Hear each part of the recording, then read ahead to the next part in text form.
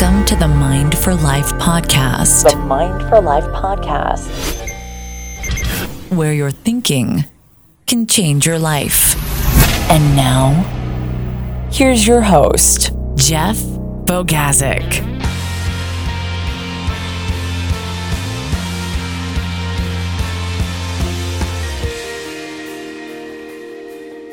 All right, everybody, welcome to the Mind for Life podcast 5 on Friday. My name is Jeff Bogazic. I am your host, and on Fridays, I give you 5 good minutes on a topic that will hopefully help you to think a little bit deeper about the world and maybe even learn something. And today, I want to talk about how to talk to anyone.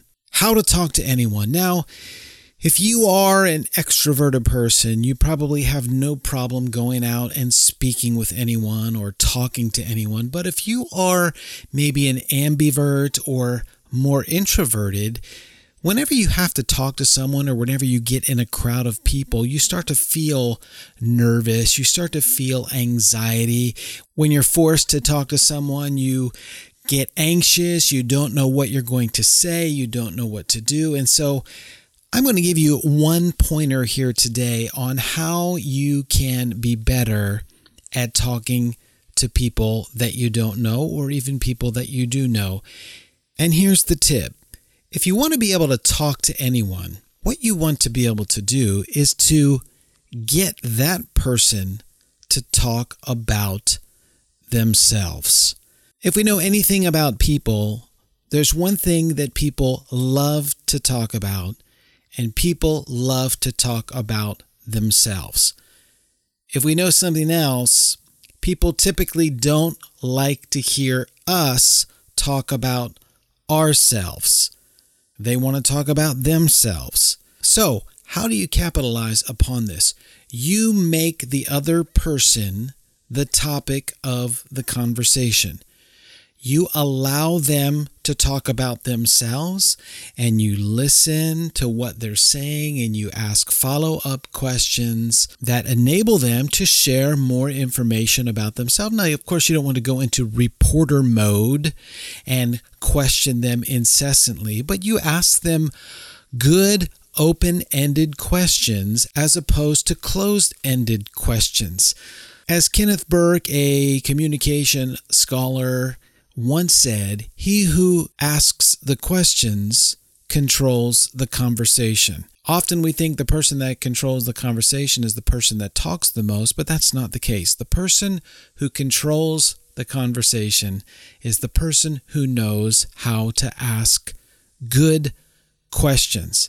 And you need to know how to be able to ask good open-ended questions and ask close-ended questions. So what's an open-ended question?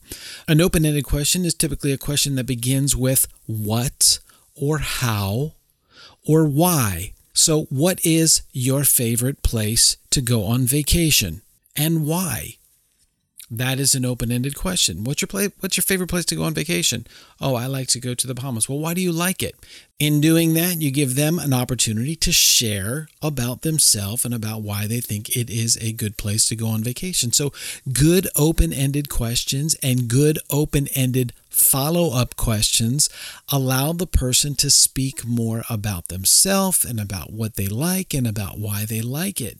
And so if you can learn how to do that, you can become a better conversationalist and you can learn how to talk to anyone.